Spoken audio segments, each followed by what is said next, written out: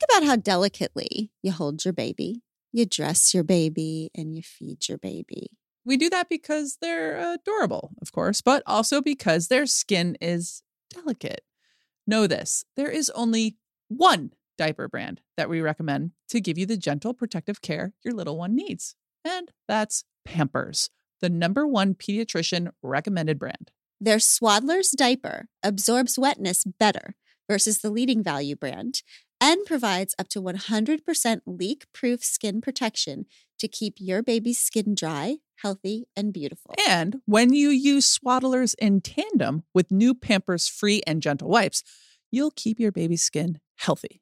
The wipes are made from 100% plant-based cloth, and you won't have to worry about tearing. With Free and Gentle, mess meets its match. That's right. So download the Pampers Club app today and earn Pampers Cash. Redeem your Pampers Cash for exclusive Pampers coupon savings and rewards.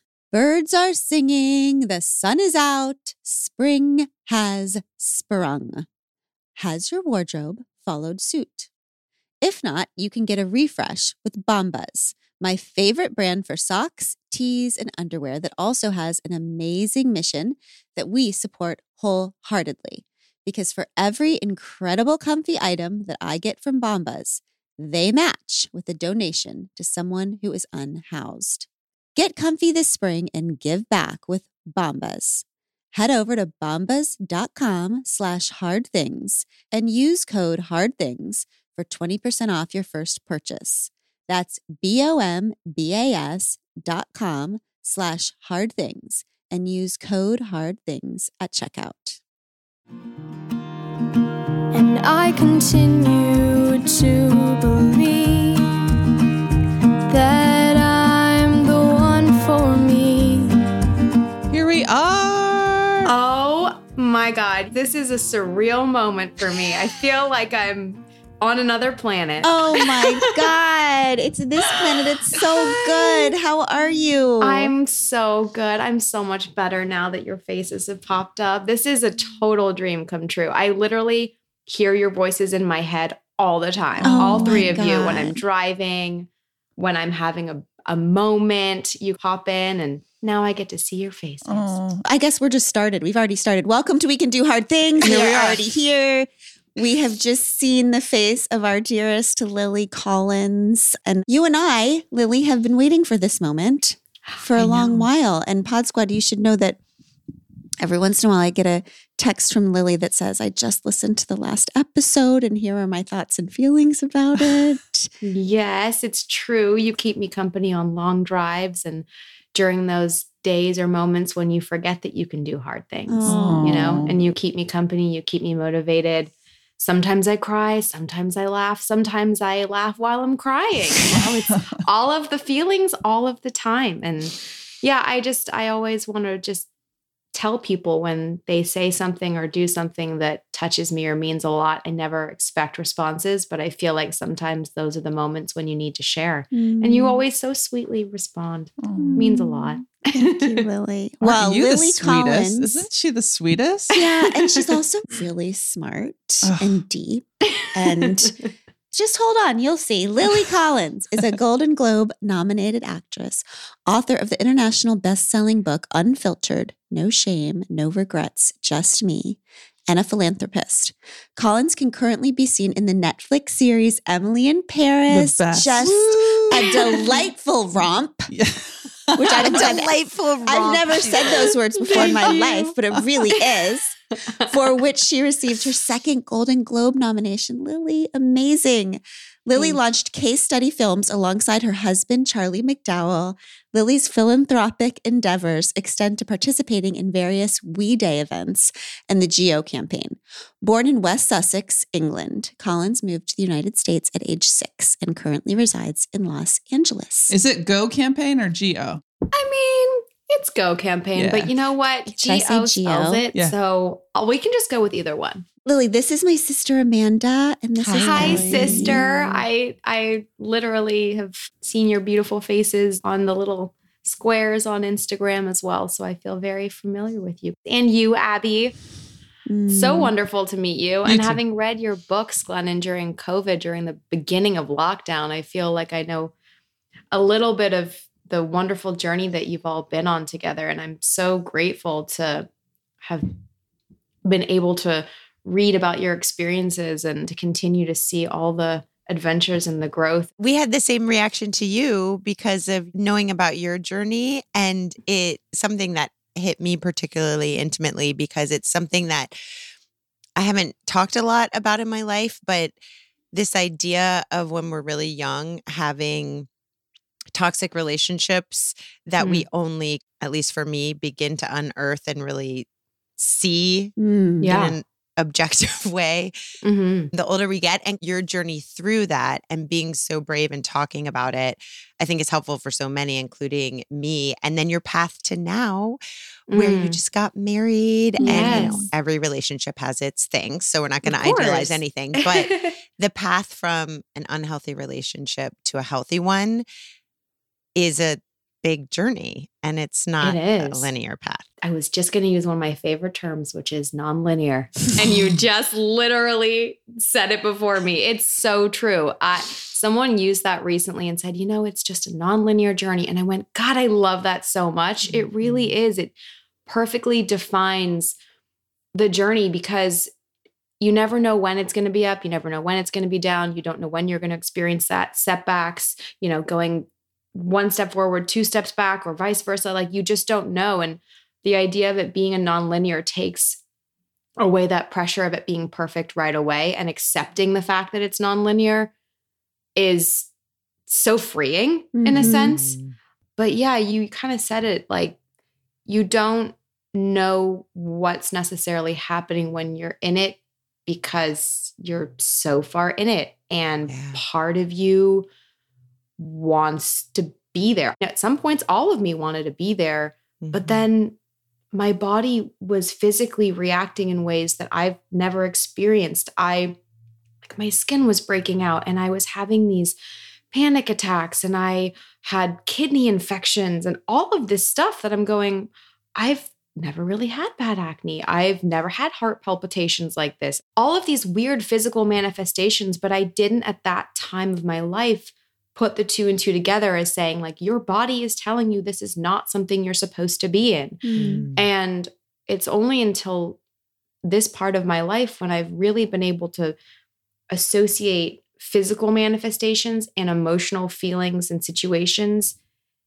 into one understanding. And a lot of that now seems quite obvious to me, you know, in relation to this relationship. And a lot of it was, he chose me. So that's cool. That's a big deal.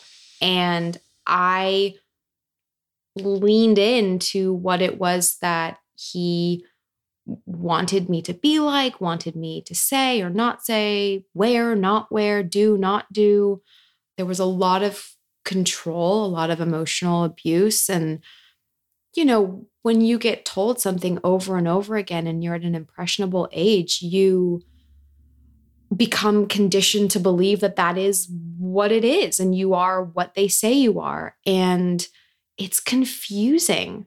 It's so confusing. And I think the age thing is so interesting, Lily. Of course, we know interpersonal violence in relationship happens across every race, across every age, all of it. But I think we don't tend to talk about it when it happens in younger relationships because it's like, that's supposed to be like laughed off. That isn't as formative as it is. It's only a legitimate relationship if you're an adult. But when we think about it, young women, 18 to 24, are actually at the highest rates of intimate personal violence of any group. And for high school students, 1 in 3 of them experience physical or sexual violence. And I think it's so important to bring this conversation to those younger years. That's when I experienced it. I don't know when you did, but I think I was like 14 to 17 when I was in that.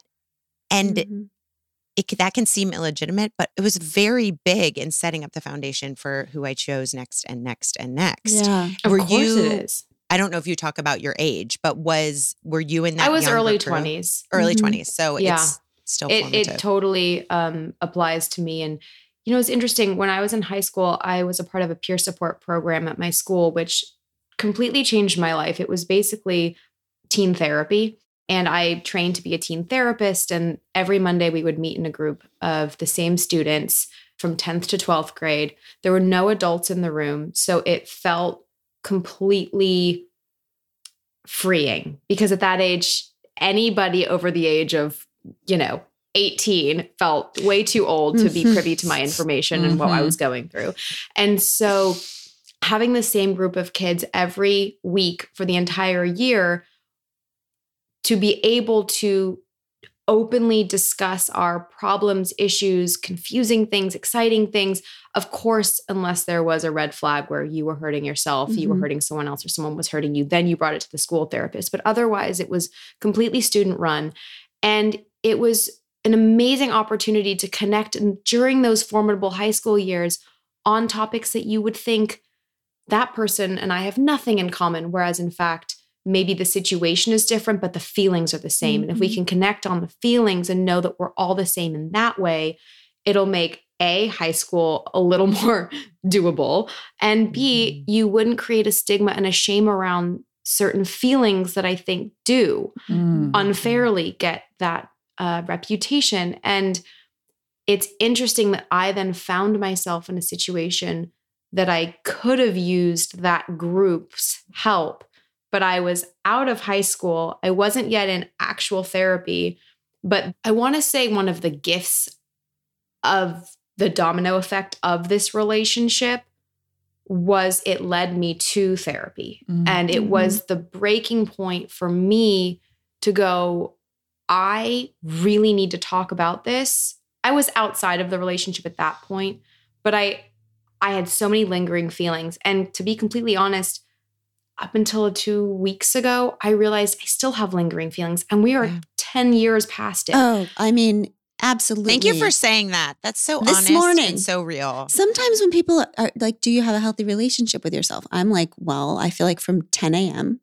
to 10:20, I was having a really healthy relationship with myself. But like if you ask me about 10:45 to 11:15, it's not. But Lily, I'm so glad you brought up that peer group, because what I have noticed about relationships that are toxic, I also want for the four of us to talk about what that means. What does it mean to be in a bad relationship, a toxic relationship, an abusive relationship? I can find myself in them now. I just had an interesting relationship in work that was totally unhealthy. Now, here's what happened. I found myself isolated with this person.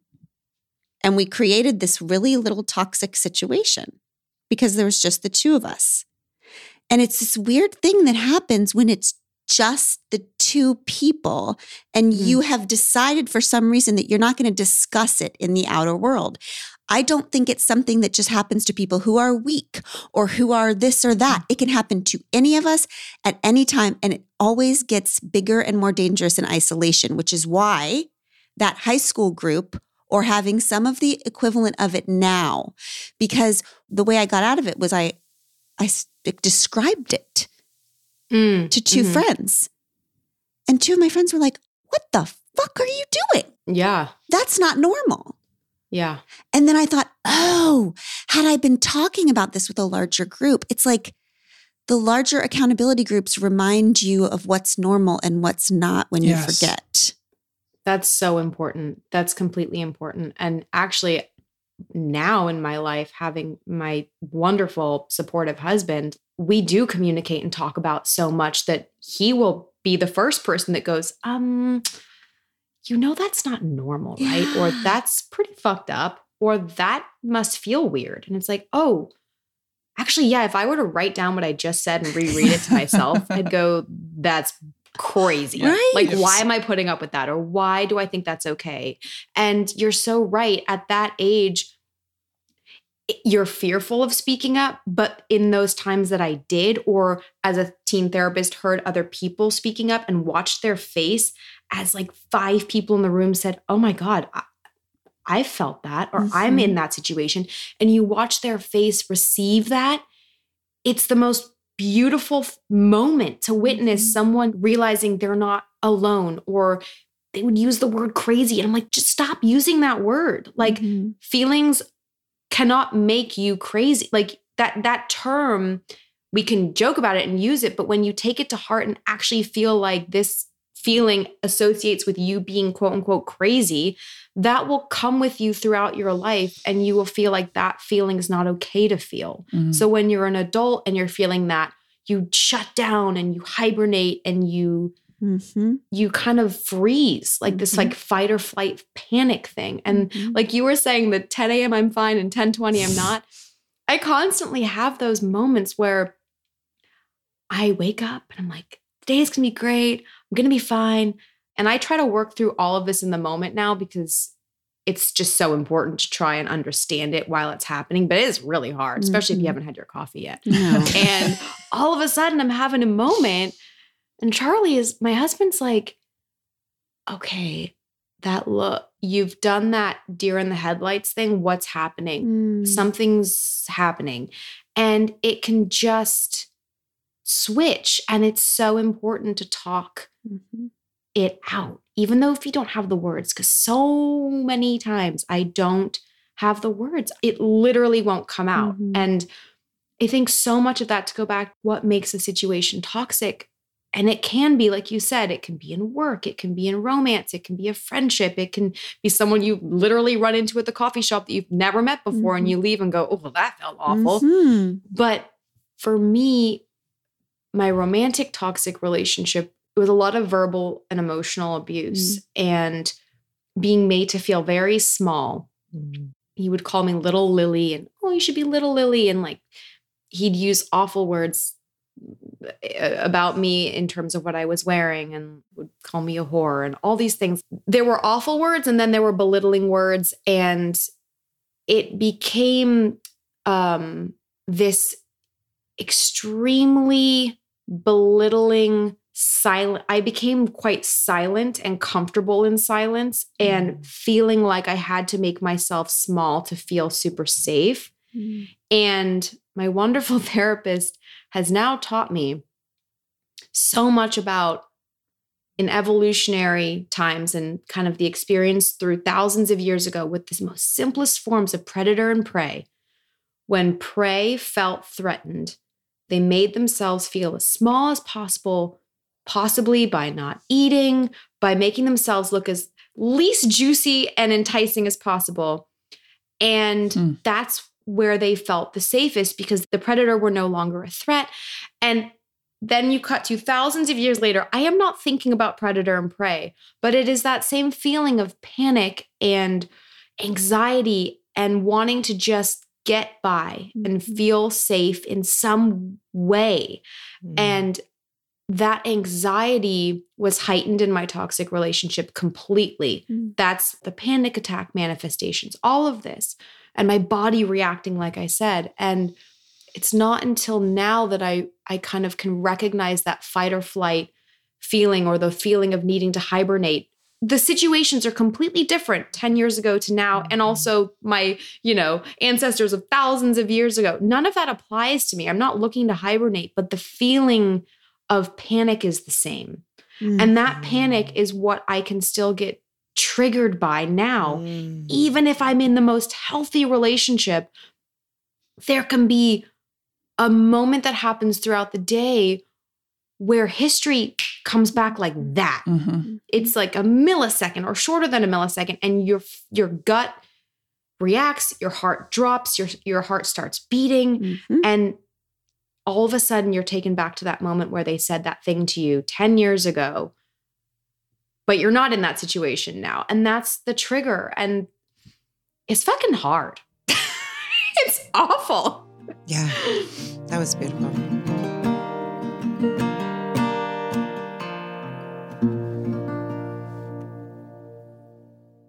Quick math. The less your business spends on operations and multiple systems, the more margin you have, and the more of your hard-earned money you get to keep.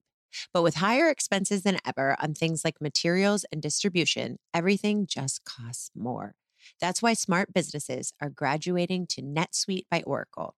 NetSuite is the #1 cloud financial system, bringing accounting, financial management, inventory, HR into one platform and one source of truth. You'll reduce IT costs, you'll cut the cost of maintaining multiple systems, and you'll improve efficiency by bringing all your major business processes into one platform, slashing manual tasks and errors. Over 37,000 companies have already made the move, and expenses don't slow down, so why should you? By popular demand, NetSuite has extended its one-of-a-kind flexible financing program for a few more weeks. Head to netsuite.com/hardthings. netsuite.com/hardthings. That's netsuite.com/hardthings.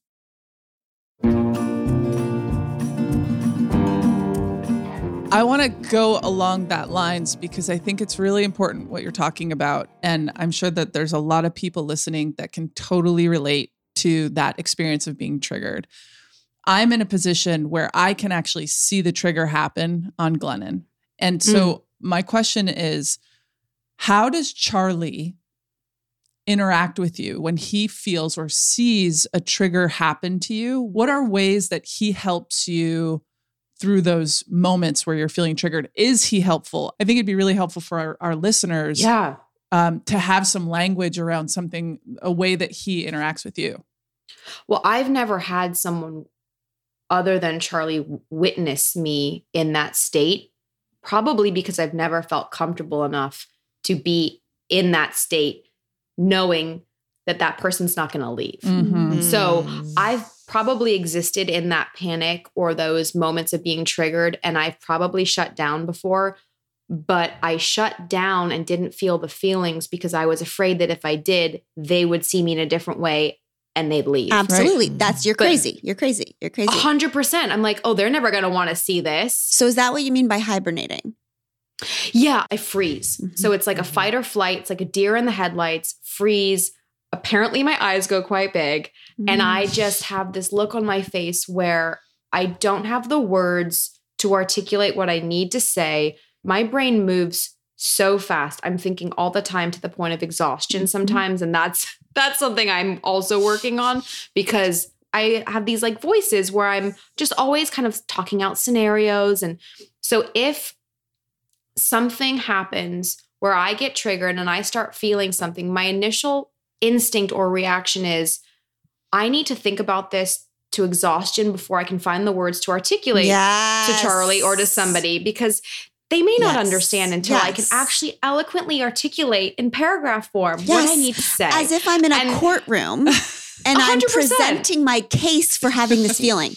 I need to justify this feeling. 100%. And I'm so used to having to kind of have the perfect words to say it. So I will wait an hour, a day, a week. You know what? Maybe I won't even get back to it and it'll just pass. And so I think I've had these moments in the past, but never felt like I was in a safe enough place to show it in the moment, or the person wasn't as aware nor knew me well enough to see that look and know that there's something happening. So when I'm in one of those moments, it is so clear to Charlie, who can read me like a book, and he calls it out in the moment. Calls it out. And when I say calls it out, that can sometimes have a bad connotation when someone says like, why are you calling me out? No, this is what like healthy conversation and healthy communication can feel like, when someone can lovingly bring to your attention or call out something that doesn't feel right, or that they maybe don't agree with, or that they want to help you with. It may feel uncomfortable, but it's for the best. And so when he says to me, what's going on? What happened? Is it something I said? Are you feeling some sort of way? Because that just shifted very quickly. Sometimes I'll say, no, I'm fine. It's like, okay, you're not fine. I know you're not fine. Let's talk about it. And I have gotten better at saying, if I truly feel like I need to take a moment, I will say, you're right. There is something that just happened. I'm feeling some sort of way. I'm actually not at the place right now to properly articulate what I'm feeling. I can tell you the feelings. I know you want to help and you want to know them, I promise I'll get back to you, because I know in the past sometimes I've said I will and then I don't, and it goes unnoticed, and then it gets not talked about, and then it gets projected somewhere else. So I totally get that. But in this exact moment, I would really like to take some space and some time. And I know for anyone listening, that may actually sound like an untrue conversation. No, it doesn't. it But does I not. am that person Yes. now. I will say it that way Yes. because I know that he needs to know Yes. that I'm taking accountability for the fact that it is true. I also know that he needs to know I'll get back to him. And I need him to understand that I need the space and the time. So good. But if I'm having a real moment that I do need to talk it out, like 3 mornings ago, everything was fine. And then I got off the phone and he came in and he just looked at me and I had that stare. And I said, I'm fine. And then I went, you know what? Actually. And then I started talking and then it all came out. And it's a non-judgmental space, right? Like, Abby, when you're saying that you can see it happen, I think knowing that you're safe, knowing that you're not being judged, and knowing that you're not going anywhere provides the space to feel comfortable enough to kind of blurt everything out. And you know that unless it is something that you or Charlie has said, it's not personal. Right. It's me going through my stuff. It's Yep. you, Glenn, and going through what you're thinking Yep. and feeling and knowing it's okay to just blurt it all out. And maybe the other person, Charlie, will help me articulate it in a way that makes sense. And also, like you said, Glennon, about when you talk through things to your friends or to your loved ones or to your partner or whoever it may be, and they can so clearly see that something is wrong or fucked up or messed up or messy, it helps give you clarity in the moment. Yeah. And sometimes I end up laughing and going, oh my God, thank you. Because I would have spent the whole day spiraling. I mean, Lily, I think this is the point. I'm trying to figure out what the point of having friends is. No, I am. And I'm learning it now. I think I have always thought that friendship was a burden because what I did with people is I would get to anybody, partner, friend, whoever, Yeah. and they would say, how are you? And I would give them a report on maybe a problem that I might have had, how I worked it all out, Yeah. how everything's fine right now, and here's my report. Mhm. But what I never did was say anything that I was thinking or worried about right now. Mm. I'm struggling with. I'm scared. Unfinished business. I'm something that you're. Never. Mhm. One of my kids said to me recently, do you know that when you're with people, you can talk about what you're actually thinking? And I was like, what? No, we're just reporting back and forth on all of the so many things that we have fixed. So this idea that I could do what you're doing, like say, I don't know what's going on right now. I just feel scared. I think, Abby, the thing you just said reminds me of something that so-and-so used to say to me. Mhm. And so it's kind of not about what you just said, but it kind of is about what you just said. Mhm. You know, it's like that Yeah. sitting in that trigger place is such a vulnerable invitation. Yeah. And it's tricky to see that I might have caused a trigger and to not take that as personally, because like you said, Lily, it's not as personal. Mm. It's bringing up some sort of past. And Yeah. so the first part of our relationship, I was like, I've done something wrong. And then I go into a shame spiral. And it didn't help that I was like, yes, you have done something wrong. Like I didn't figure out for a while that I was also responsible for all the things coming up. There are so many huge steps between being in a relationship like the one you're in and being able to X number of years later say, I actually need some time to think through this. I mean, that's a revolution because when you think about the whole point of toxic relationships is that, first of all, we were saying earlier about like, it's important for people to be able to reflect back to you. That's not normal.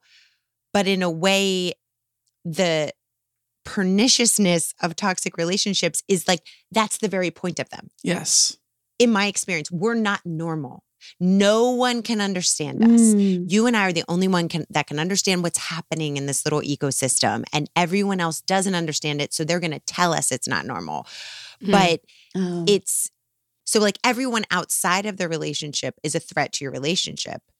And then in your relationship, the other person is a threat to you, but in this like really weird Stockholm syndrome where you're trying to make it make sense.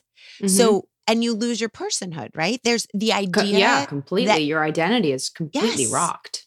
Exactly. And then 10 years later, you would have enough personhood to say, I need to take some time, because there would be no time to take. There would be no person to go back to confer with and make sense of it if you were in your old way of thinking, because there was no separate person. There was only you in how you related to that person because you dissolve in them.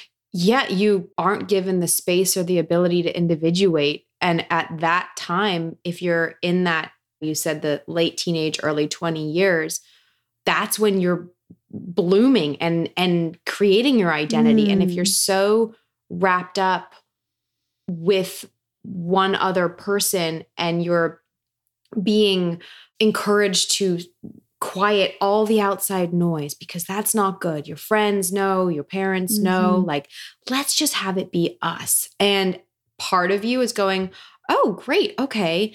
And then part of you wants to reach out, but then there stops being the ability and the outreach for that. And you're only mirrored with what you're seeing. And that person is telling you who you are. You are conditioned to start believing it. And then once you're out of it, you are rocked. There's a sense of a self-identity crisis in a sense. I've been this for so long. What am I? What do I like? What do I find funny? What do I want to eat? What do I want to wear? Where do I want to go? What do I want to look at every day? And you're going, I don't know. And that can make you freeze too, because I mean, now it's like, once you get out of something like that, there can be a renaissance where you're going, I want to try everything. I want to see who I am. What do I like? What I don't like. But there's also a scary factor to it where you aren't having that person to rely on anymore for answers. And even if they weren't healthy answers, they were answers that you became used to. And it delays that individuating process. And you also have to fight against what you have become to believe, which is anything that you think independent of me is stupid and is unreliable and doesn't make any sense. So when you go out and try to figure out what you are, you're like, I think I like this, but 100%. I'm stupid. There's So how do I know? self-doubt. Right. Yeah. Yeah. And there's the idea that you can't do things on your own. So you're always going to need me. So good luck trying. And it's like, of course you're going to feel rocked. Of course you're going to feel like what you did, which is completely second guessing everything, feeling this sense of guilt if you do anything on your own. You can like celebrate it for a second and then it's like, oh God, well, was I supposed to do that on my own? It's just so complicated and exhausting. And that does take a while to rebuild. And then now being in a relationship where I've never felt more celebrated or encouraged to find even more of my identity through discovery and adventure and also failure. Like it's okay to try something and it doesn't work out. Like I did a pottery class, loved it, didn't create the coolest bowl. So maybe it's like not for me. Oh my gosh, I want to do she that. wants to do I want to that. do that. By the way, so fun. Yeah. It is really fun. Cool. But it's okay to keep discovering yourself. We don't have to have everything figured out. And you don't have to enjoy everything that your person does either. But let's just keep trying and finding what version of yourself you are now. Does it feel big, like you talk about in your toxic relationship that you felt very small? And then even, the Pod Squad can't see you, but when you're talking about your relationship right now with Charlie, your body gets bigger. You're waving your arms. You're talking about expanding, and it's your body's getting bigger as you're talking about it. Does it feel expansive? I'm trying to figure out, how did you end up from the small place to the big place? How did you get out of that bad one? Because we always say, like, first the pain, then the waiting, then the rising. So like, how did you get out of that relationship where you were feeling so small? in the smallness. I will say in that specific relationship, friends and family intervened and said, this is not normal. Even though I didn't ask for Good it, for them. they intervened, which I'm so grateful for. And I took myself out of it because somewhere deep down, I knew I was worth more. I felt that I didn't want that anymore. I didn't want the physical manifestations to continue. Even if I hadn't associated it directly with this experience or this person, I didn't want to live that way. I loved my friends and my family that intervened so much that I thought there's got to be merit to their words. There's something not right. And I also knew the second that I left, because I'm the one that stopped being in that relationship first, I felt so free, so light, so much brighter. My brightness came back. Didn't even realize I was less bright, but I felt brighter. I felt bigger. I felt free. I felt the lump in my stomach go away. I all of a sudden could breathe. And of course, you go through, then I was angry, then I was sad, then I was confused, then I felt guilty, then I thought, oh, maybe I can change, and it was me. And you go through all of these experiences, and I was given the opportunity by this person to enter back into the relationship for another time, and I said, no, thank you. And at that moment, I knew that I had learned enough about myself through reading, through my first experiences in therapy, through talking to my friends about the realness of that experience. Because I think I definitely sugarcoated a lot of those moments to them. Of course. In a way that was like, oh, I'm fine. It's all good. Yeah, that's not, I don't love that, but it's not as bad as you think it is. And when I stopped sugarcoating and started realizing what was actually going on, and by the way, journaled and screenshot and saved emails, because I wanted one day to be able not to read it and go, oh God, but to read it and go, I didn't make it up. Yes. Because you never know, you never know if your mind is going to play tricks on you. And I saved it all. And I even knew, to go further back at 16 years old, I knew that I was going to want to remember the summer I was 16, and I thought, I'm going to learn a lot of things about myself this year. I know that in the next 2 years, there's going to be a lot of things that happen to me. And I'm going to start journaling because I'm going to want my future self to look back and know where things started really percolating and what feelings I was associating with what experiences. And one day I'm going to want to know that.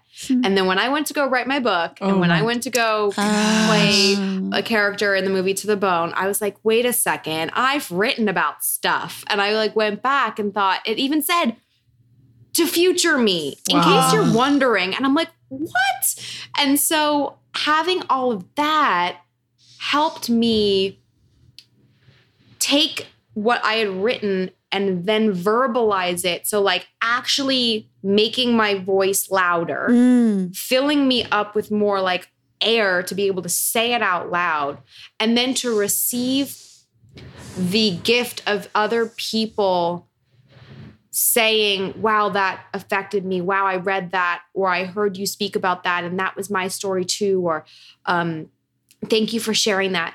That gave me the empowerment to kind of take a megaphone and then say it even louder. And then even through all of that, admitting to all the stuff that I did in the book that I wrote, which there's so much more I've learned since that first one. Even through all that, I'm going to find a guy that wants to be with me. Oh, and he's encouraging me to be even louder.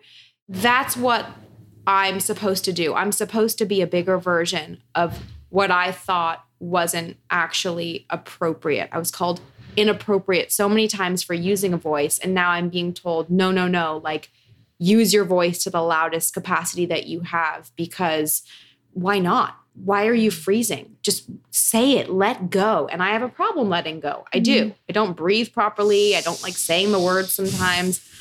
I just don't like letting go. And after being told for years, in so many different arenas, just like, let go, let go. I'm like, what the fuck do you mean? Yeah. Let go. I don't know what you're saying. I am letting go.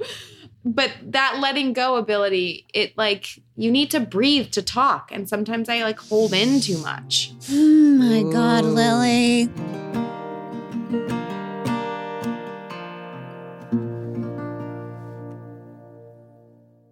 It's hard to find a great mentor who can help me level up. My dream mentor, Stephen Curry, Simone Biles, episode 38. I was really excited that they have a class on Masterclass. With Masterclass, you can learn from the best to become your best. For just $10 a month, an annual membership with Masterclass gets you unlimited access to every instructor. And you can access Masterclass on your phone, computer, or even in audio mode. If you want to improve your physical and mental well-being, or if you want to build stronger relationships with renowned psychotherapist Esther Perel, go to Masterclass. Esther Perel's class has really been helping me build stronger relationships, and my friend Robin Roberts' class is helping me really expand my communication skills on the podcast and also in life. Plus, every new membership comes with a 30-day money-back guarantee. Right now, our listeners get an additional 15% off an annual membership at masterclass.com/hardthings.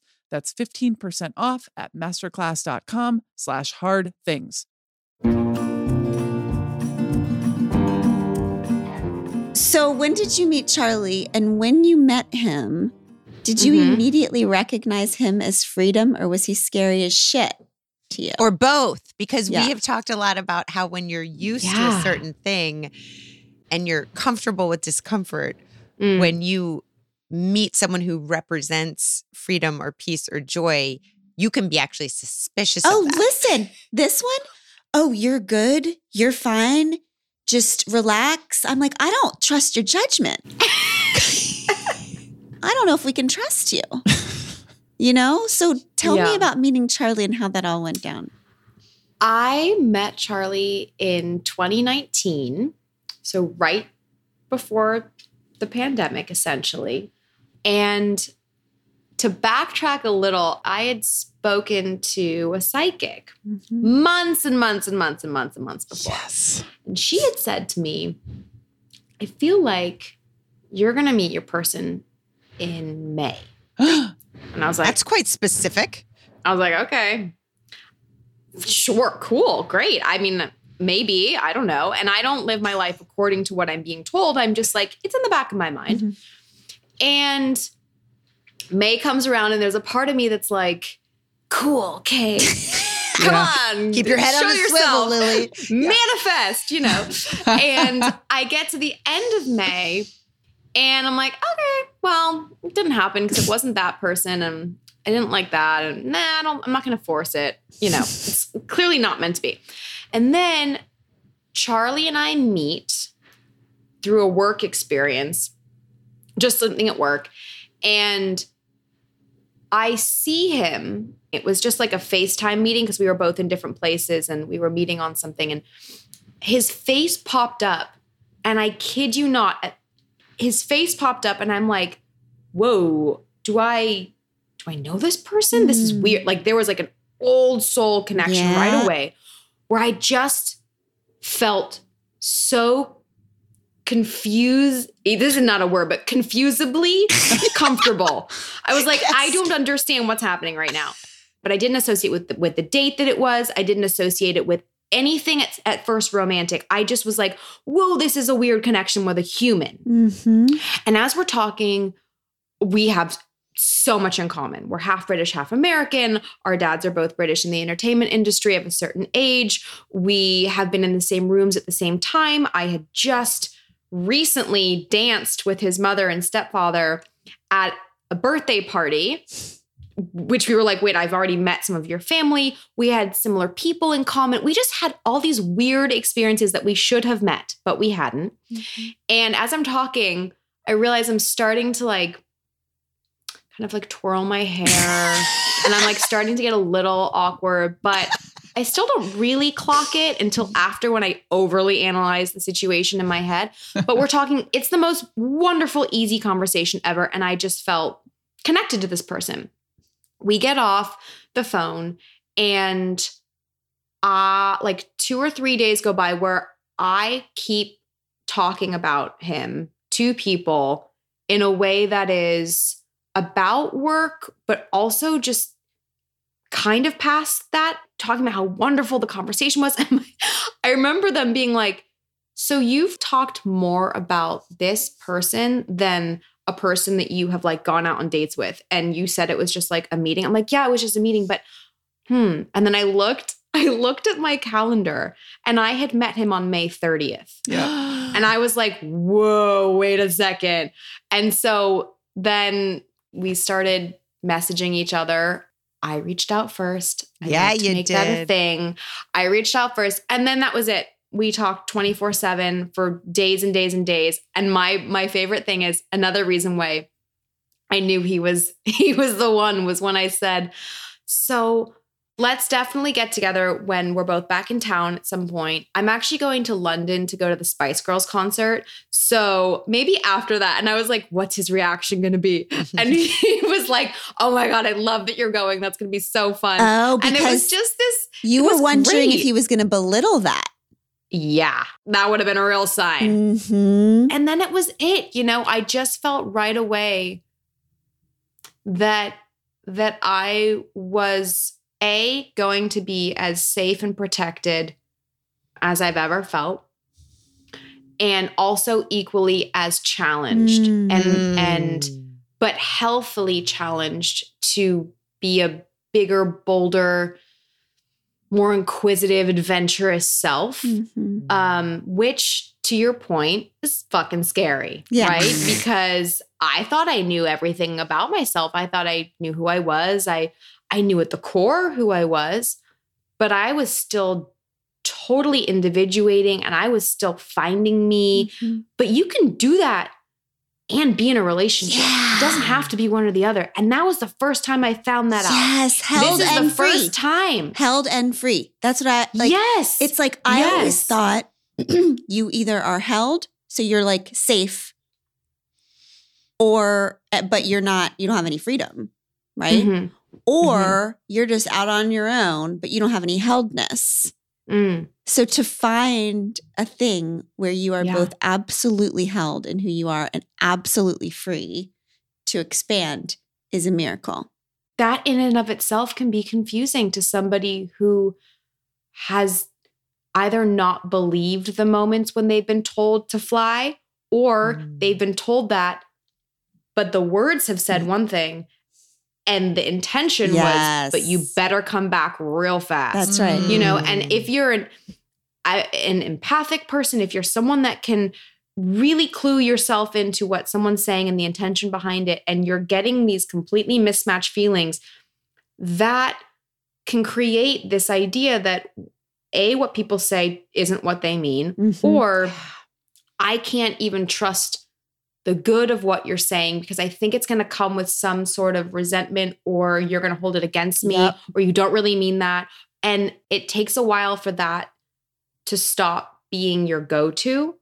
And when you're shown, again, expressing that is important because they can be unfortunate misprojections of something that I'm still feeling from the past, where I'm like, I don't know if what you're saying is true. And whereas he's saying, no, but I wouldn't say it if it weren't. That's, I don't say things if I don't mean it. And it's like, oh yes, okay, right.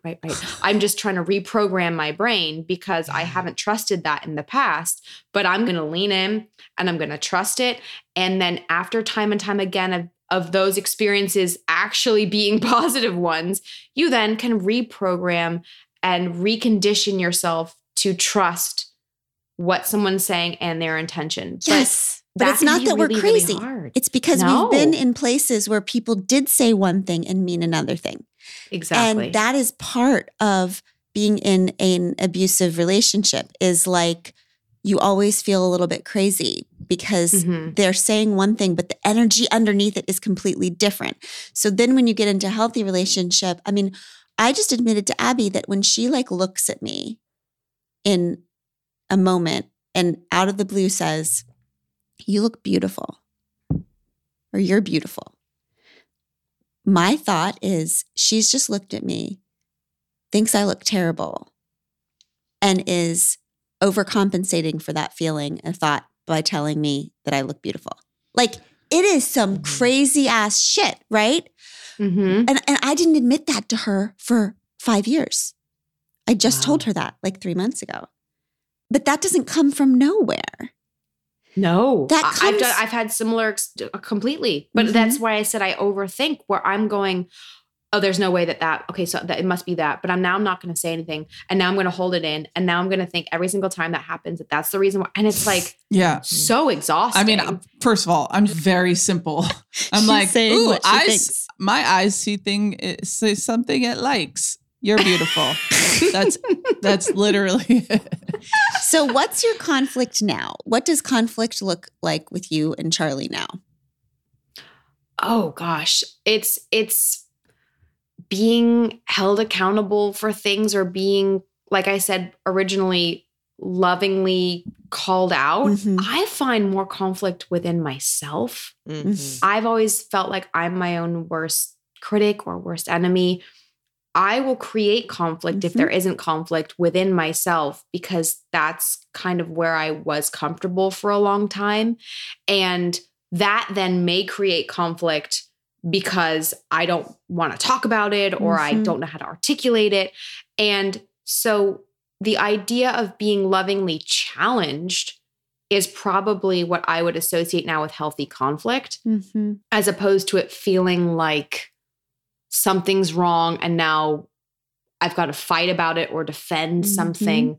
It usually stems from something to do with me overthinking, or me feeling some sort of way about myself, and trying to work through that type of conflict, like more inner conflict. Mm-hmm. And maybe if I don't properly internalize or vocalize that, it can lead to misprojected conflict, you Mhm. know? And those are the times when I have to go like, Lily, stop. What are you doing? Take the time if you need it. Let's figure out where it's coming from. It has nothing to do with the situation that you're now taking it out on. Mm-hmm. And sometimes I write those things down in like a drafts note thing. I bring it up to my therapist and I go, this weird thing happened, or this feeling happened, and I don't know why or where it's coming from.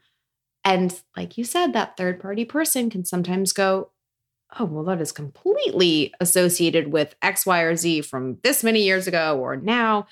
And so I think the main source of anxiety for me, and it's something I've only learned in the past year, I think, is that I was really like born anxious. I was an anxious child, and I didn't know that the term anxiety applied to me. I would always use it and be like, oh, I'm so anxious. I'm so anxious.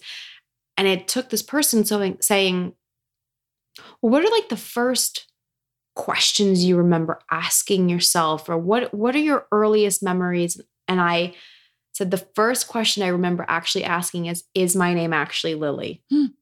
And they went, okay, well, that is an anxious child. And you were already questioning your identity. And I said, well, okay, I also had this recurring dream as a kid where, imagine two Pac-Men. One's little and one's big, and I'm the little, and I'm going around the board, and a big one is chasing me intensely, trying to eat me. Or I was this small blip, and there was a really big, massive blip, and it was just a feeling. I don't know what the shape was, probably round, but I felt like an intense pressure that one was going to swallow me up. And he's like, everything that you've said is anxiety. And that feeling of anxiety and panic manifested in a way like I talked about originally with like evolutionary times, predator and prey. You freeze, it's fight or flight, you hibernate, you get smaller, you don't want to feel attractive to something that's scary. And so you feel comfortable and most settled in being small and just blending in. And it's so interesting because I'm in an industry where we're trying to stand out all the time and be individuals, while at the same time I became so used to, as a kid, trying to just go with the flow, not raise any fuss, be kind of perfect in whatever perfect way that meant. And all of that anxiety We've all been triggered by things in the past few years during the pandemic, and things have come to light. You're faced to look in the mirror at times when you could have just ignored it to begin with. And all of these feelings are coming up that you don't necessarily recognize. And by speaking about it, I've realized so much of that is literally anxiety. And having had that for so many years. And so living in that creates this inner conflict within myself that is a daily occurrence. It just lives in me. And it's something I have to monitor so that I don't create unnecessary conflict. Yeah.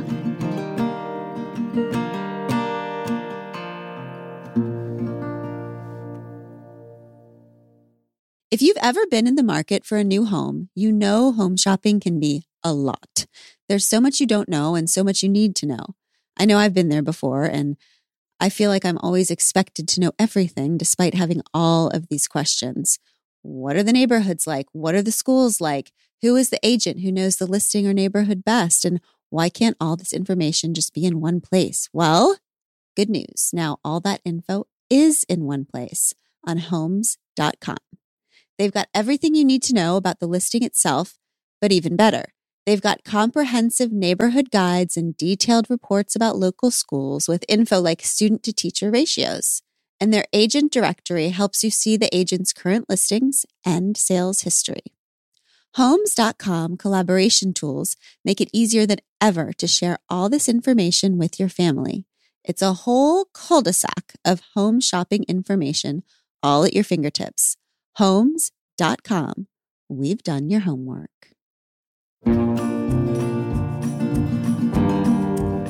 Lily, you're talking a lot about bigness and littleness. Yeah. Even your early dreams of like this big thing chasing this little thing, and then it's trying to swallow it, or somebody's trying to eat you, or your toxic ex calling you little Lily. You talk about being in an industry where you're supposed to shine and stand out, but where women are also supposed to stay tiny and small at the same time. That's confusing. So how, because we've talked about eating disorders, and it drives me nuts when people talk about eating disorders as just about body image. Like it's all about, oh, I'm just trying to be a certain shape. It's patronizing, and it's not about that. It's about trying to be safe.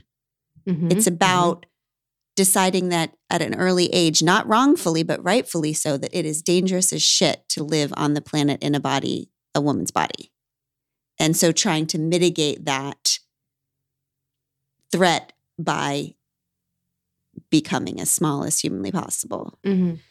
How is your relationship with bigness and smallness and food going right now? I will say we started off this conversation by talking about nonlinear journeys. And I think mine is a nonlinear experience because I have in the past year learned about my anxiety and how that has manifested in my life during times when I have felt out of control or needing to feel safe, as you said, or being rocked within my own body, whether it's my identity, whether it's an outside situation that causes me to go into robot mode, which is, okay, I have all these things to accomplish. I'm going to be able to do it in a way that feels as perfect as possible. I forget that I need to fuel myself in order to do those things. Meanwhile, I'm also anxious. I don't feel the anxiety all the time. It's subconscious sometimes, but it does physically affect your body in ways that you don't even know until you're outside of it. It's something that I am very aware of. I have surrounded myself with people that are professionals in a lot of ways, whether that's trainer, nutritionist, acupuncture, therapist, my friends, my husband, my family, that know it's a nonlinear journey and know that I will not always be quote unquote perfect in my journey with it. And it's something that because I'm talking so much more openly about my experiences and about panicking and feeling anxious at times, it's becoming easier to let a lot of the shame that surrounds anxiety go. And it's interesting because I wrote a book that includes No Shame, No Regrets, Just Me in the title. And even someone that can write something and feel something can also at times feel something different. Oh, yeah. It doesn't make you a hypocrite. And I've had to come to terms with that because sometimes I think, God, I speak about wanting to let certain things go in my mid-20s. And then I find myself in my early 30s having to reprogram at certain times again because I've had new experiences that have brought up old triggers that Absolutely. I wouldn't have expected in my early 20s or when I wrote the book in my mid-20s. And so I think it's important for me, first of all, I'm at a place now career-wise where I love what I do so much and I feel so at home with a character, like Emily, that gets to be this unapologetic, work-driven, loves herself, positive beam of light. I enjoy playing her so much. A romp of a delight. A romp of a delight, which romp. thank you for that. It's so Delightful kind. She brings a lot of joy into my life. I can balance that out with other projects that are, slightly maybe more psychological or my friends used to like say dark and depressing because that's kind of where I would gravitate towards. But I'm also with someone who constantly lovingly sees me, sees if I'm struggling, sees if I need holding, sees if I need freeing or celebrating or talking to, and never makes me feel judged when I have a bad day and when I have a bad food day where I get confused or I feel guilty or I feel panicky or any of those feelings. Like all those feelings exist, they exist and they're real. But I think the more I focus on, for me, the big picture of health and wellness and wanting a big fulfilled life and I want a family. And those are the things that to me take precedence in my heart and in my body and in my brain than so much of what used to take over my entire being as to what caused my anxiety, which then manifested in eating disorder.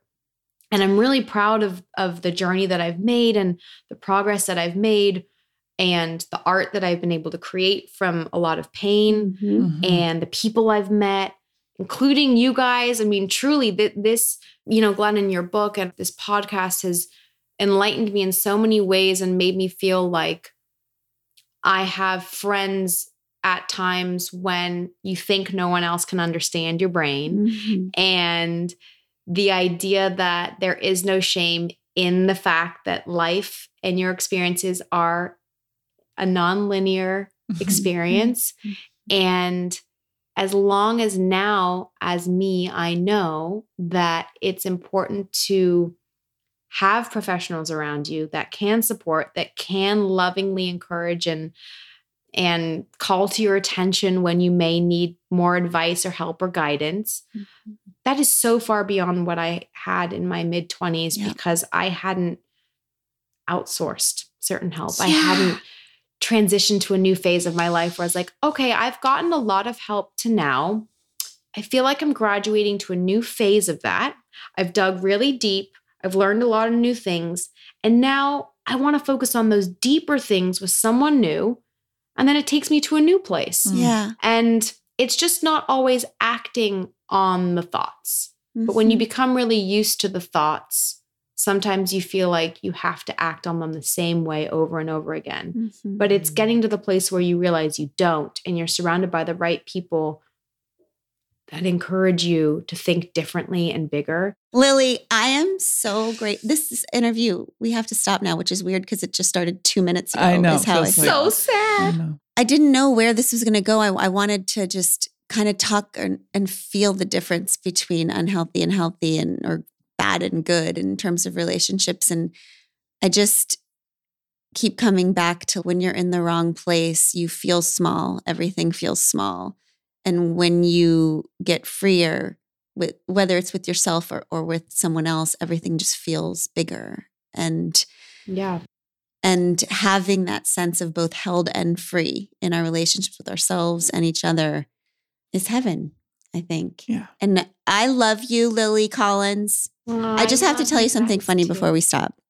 We've been talking about you and reading everything and watching everything and listening to everything because we've become so obsessed and deeply in love with the people that we interview. Last night, we've been talking about you for a solid week. Last night, my sister texted me and goes, "You are not going to believe this shit. Lily Collins is Phil Collins' daughter." I said, "Yeah, I know that. Some people know that." It's like the most unremarkable She thought part she was about gonna, her. like- Nothing against Phil. Yeah, but she I thought was she was just going to break that just news. FYI, in case it comes up. On We I Can know Do you Hard don't Things. know this, but We have broken It's it there. here.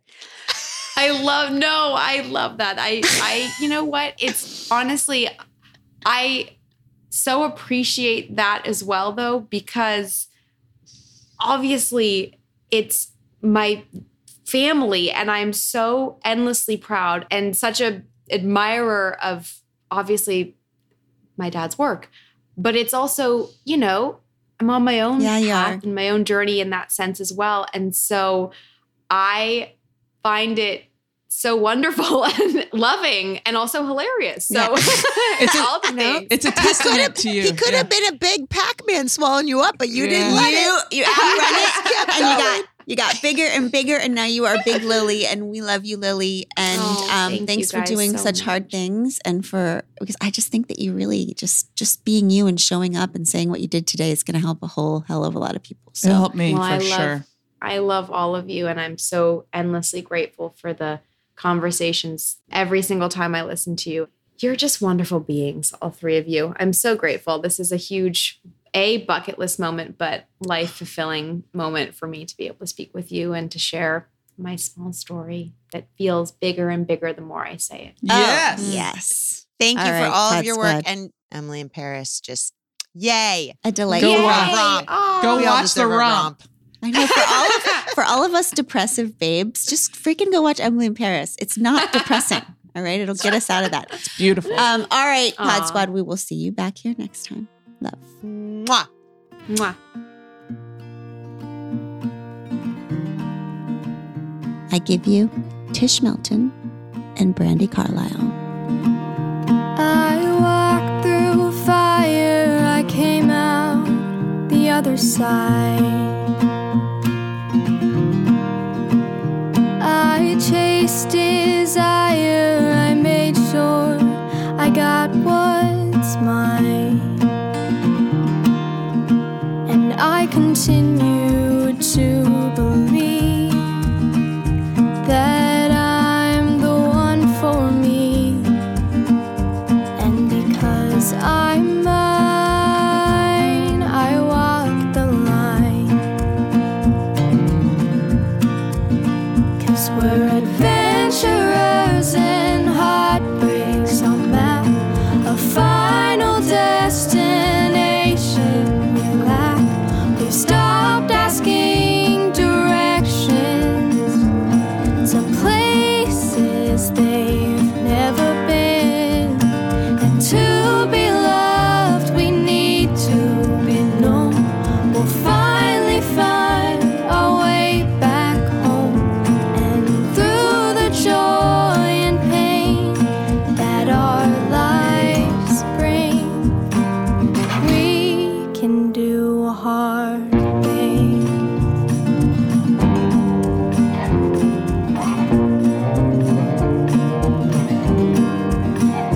I hit rock bottom, it felt like a brand new start. I'm not the problem, sometimes things fall apart. And I continue to believe the best people are free.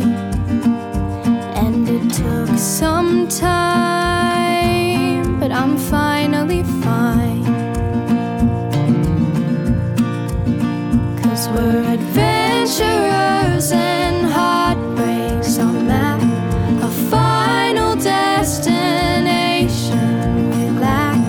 We've stopped asking directions to places they've never been. And to be loved, we need to be known. We'll finally find our way back home. And through the joy and pain that our lives bring, we can do hard things.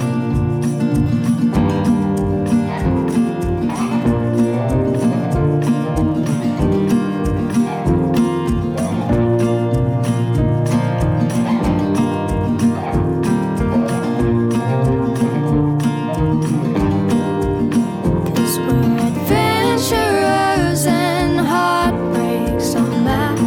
We might get lost, but we're okay with that. We've stopped asking directions to places they've never been. And to be loved, we need to be known. We'll finally find our way back home. And through the joy and pain that our lives bring, we can do hard things. Yeah, we can do hard things. Yeah, we can do hard things.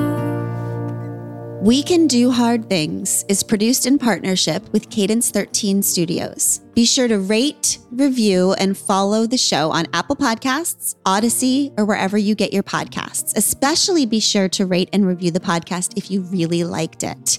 If you didn't, don't worry about it. It's fine.